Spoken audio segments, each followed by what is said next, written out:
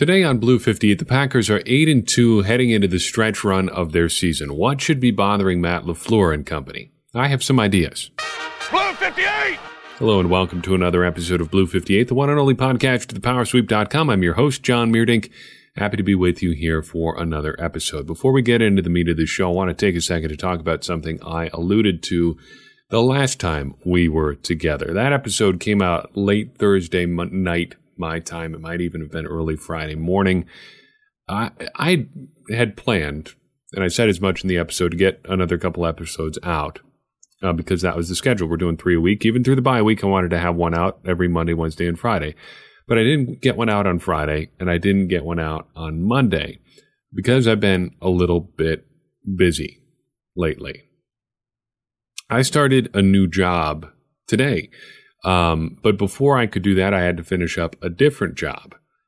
And that job required that I work a lot of nights and weekends. This all is part of a story that started way back in April. And I don't want to belabor this point because my life is not bad. And compared to what a lot of people go through, this was not all that much. But back in April, I was let go from my job, a place I'd been a little bit over a year, where it was exactly is not important. In fact, where I'm working now is not important either. But I was let go the day after the first round of the draft. That morning, I had gotten up a little bit tired after recording a late night podcast, gone to work, done all the stuff I needed to do that Friday, took my lunch break, wrote a piece about Rashawn Gary, published that, was feeling pretty good. It's like, all right, here we go. Round to the draft tonight. It's going to be good. My wife was not feeling super great that day, so I was going to go home and be with her because she had come home from work early, and I had gotten all my work done, so I let one of my supervisors know that, and they were like, oh, we got to talk to you. They pulled me aside, and we're like, we're going to be letting you go. They knew that we were having a kid, and I was like, well, I mean, but we got a kid on the way. And they're like, we know, it really sucks. And I was like, so is there any chance we could go a different route about this? And they were like, no, you're still not going to be here on Monday. So that kind of set off the next 6 months. And it's been a bit of a stressful time since then. My initial thinking was, other than applying for jobs, since we didn't have the new co-host at the time, I was going to free up a lot of time to work on the Power Sweep and Blue 58 and all that. That didn't actually happen. I spent most of the time getting ready for a baby to arrive and applying for jobs. And over the past 6 to 7 months or so, I think I've applied for at least 60 or 70 jobs. And I finally got one about a month ago, a part-time job at a place that you have heard of called Costco. I was there for a month or so working part-time. And as good as it was to have that income, it didn't actually do much for us as far as free time, work-life balance, stress, stuff like that. We're making money, but life wasn't a whole lot better for us. But then just last week, I got offered a different full-time job, something a lot more in line with what I had been doing previously. And I'm not going to spend time talking about what I do now. If you want that information, you can figure it out. There's enough public information about me on the internet that if you care, you can find that out. And if we chat, I would tell you too, but that's not really the point of the show here. I started for real today, and that is the point. And I just wanted to let you know that I am very thankful that I have had this to work on over the past 6 months. Whether you knew it or not, you were participating in something that gave me in particular some good rhythm to have in my life, because that's one of the things I like most about work. Work is good. Jobs are not always great, but work is good. And having the rhythm of going to work, getting stuff done, and all those things that come along with it, I think give you a lot of structure in your life. And this gave me a lot of that structure. So even if I wasn't going to work every day, I did have this to do a couple times a week. And I'm thankful for the people in the audience who knew what we were going through and were reaching out and saying nice things and stuff like that. You guys are awesome. Also, I also want to take this opportunity to say on the show that I'm really thankful for my wife, who was great through all this.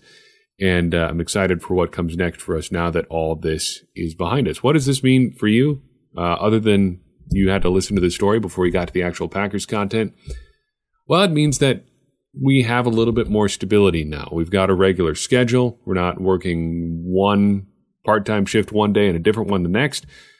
I should be able to offer you a little bit more, and I'm excited to be able to do that. This is the good news that I talked about in the last podcast, and I'm excited for what is coming next for me at work, being back at work, being back to doing some stuff I'm interested in outside of this. I'm grateful for a new schedule, and I'm just grateful again for all of the people who listen to this show, who sent our download numbers really high over the past few months, that gave me that to work on even when I wasn't working regularly. So I'm excited for this next phase for us, and I'm excited for what it could mean for Blue 58 and the Power Sweep. All right, now on to what you're here for.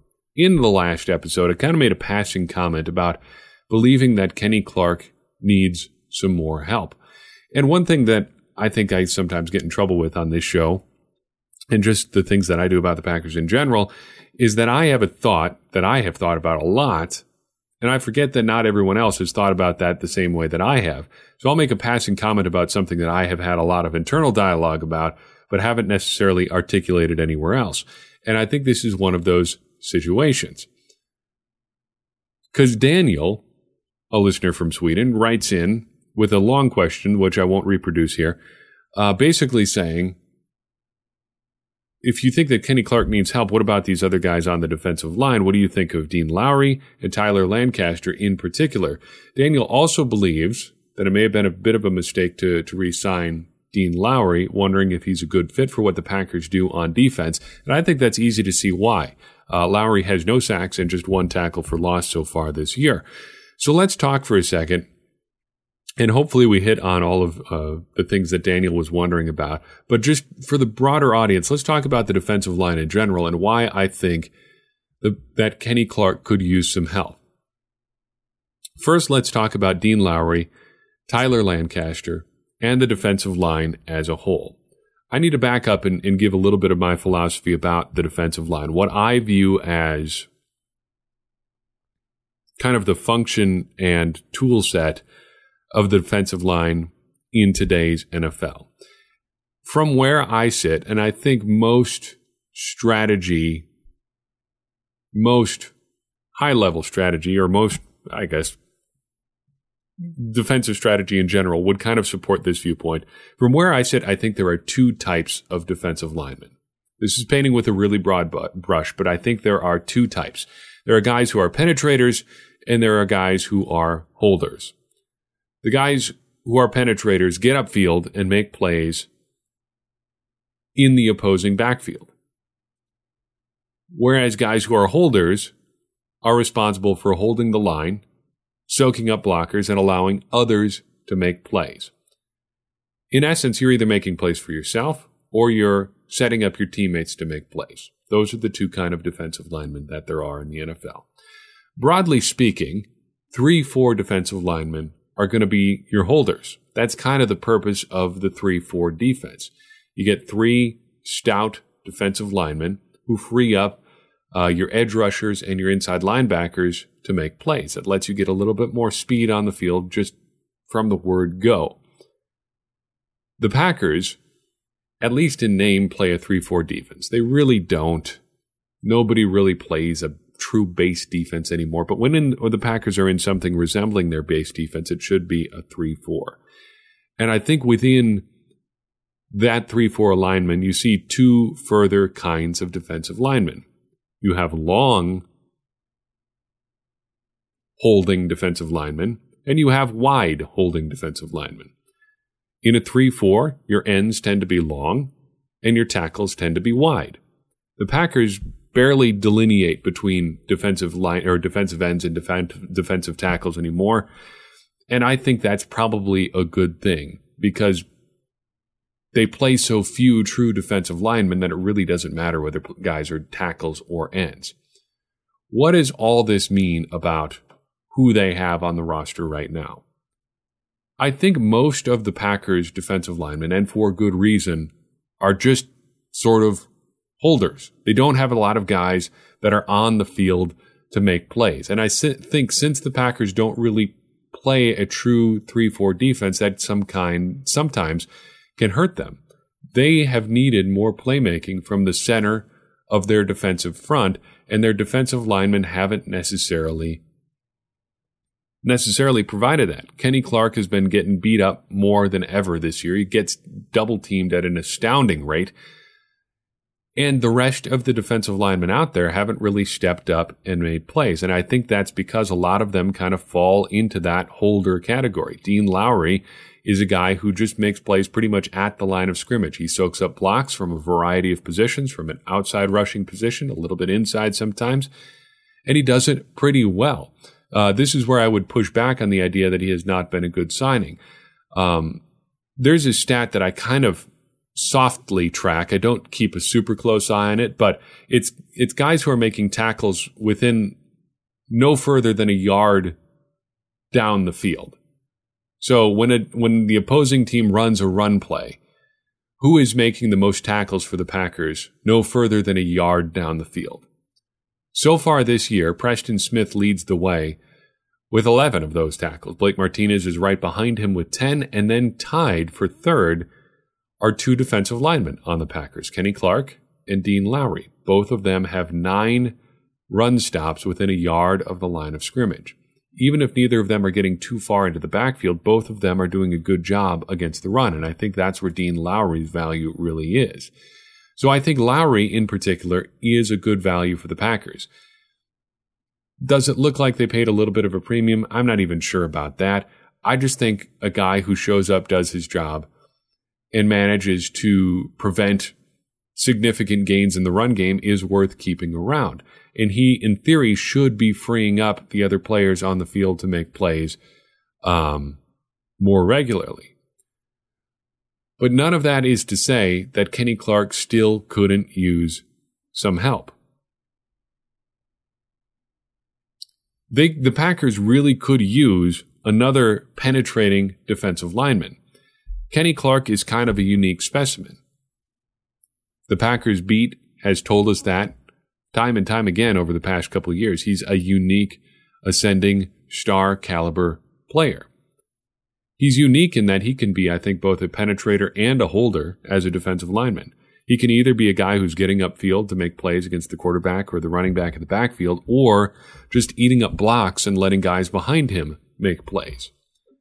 But the Packers need more guys who are elite level talent near him, because I think it would make Kenny Clark better, I think it would make their edge rush better, and I think it would make their inside linebackers better, Blake Martinez or whoever happens to be back there next year. The Packers have right now Kenny Clark and just a lot of those hold the line sort of players. They have tried to get guys who could be more penetrating types. Montravius Adams would fall into that category. He hasn't done a lot this year after starring in the preseason. Kingsley Keke seems like he could also do something like that, but he's also having a hard time getting on the field as well. You need both types, especially if you're not going to play a true kind of base defense, and no one in the NFL, again, is really going to do that anymore. I think asking Dean Lowry, or Tyler Lancaster for that matter, to be that player is probably not necessarily wise. I don't think that's the sort of player they are. The kind of player that they are, both of them, does have value.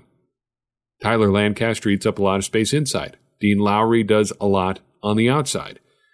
But neither of them is necessarily making the sort of plays the Packers need from their defensive line group, and I think getting another player like that would do a lot for the Packers, both this year and in the future. Let's talk about something completely different. Last week, we talked about how the Packers have done so far, basically trying to determine what kind of team this 2019 Packers unit actually is. Having done that, I concluded that the Packers are a very good team, but also potentially a vulnerable team. And I would like to add that the Packers are in good company being a vulnerable team. 12 vulnerable teams are going to make the playoffs this year. That is to say, every team that's going to be competing in a real way to be this year's Super Bowl champion is going to be vulnerable. as good as the Patriots and 49ers have been, they have both shown that they have their weaknesses. And if the 49ers and Patriots are vulnerable in areas, it stands to reason that every other team that is going to be contending is going to be vulnerable in some way as well. So if we operate under the theory that the Packers are vulnerable, my big question is this: what are the threats to the Packers down the stretch? As I prepped for this episode, I kept wanting to say the second half of the season. We are well past the second half point. We've got 6 games left in the regular season. I'm wondering what are the stretch, or what are the dangers, the threats to the Packers down the stretch run here. I think there are 3. I think there are 3, putting aside threats like significant injuries and stuff like that. Yeah, of course, those things are threats to the Packers, sure. Aaron Rodgers could get injured tomorrow. He could get struck by a bus on the streets of Green Bay, Wisconsin. The entire Packers defense could forget to show up for a game and then decide to, start a monastery out in the Las Vegas wilderness or something like that. You know what I'm getting at. Those things those kind of act of God threats to your football team, which are threats to every football team. Sure, those things could happen. What are the threats the Packers need to be actually worried about heading down the stretch here? I think there are 3. First, the danger games. The Packers have 6 games left. I think they fall into 3 categories. Tough ones, that would be games against the 49ers and on the road against the Vikings. The should wins, they're games against the Giants and the Redskins, which should be victories no matter where they play them. And then the danger games, when they play the Bears at Lambeau Field and then Detroit on the road.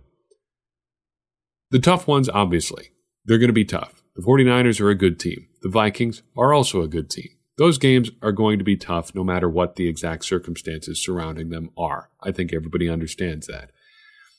The flip side of that is the games the Packers should win.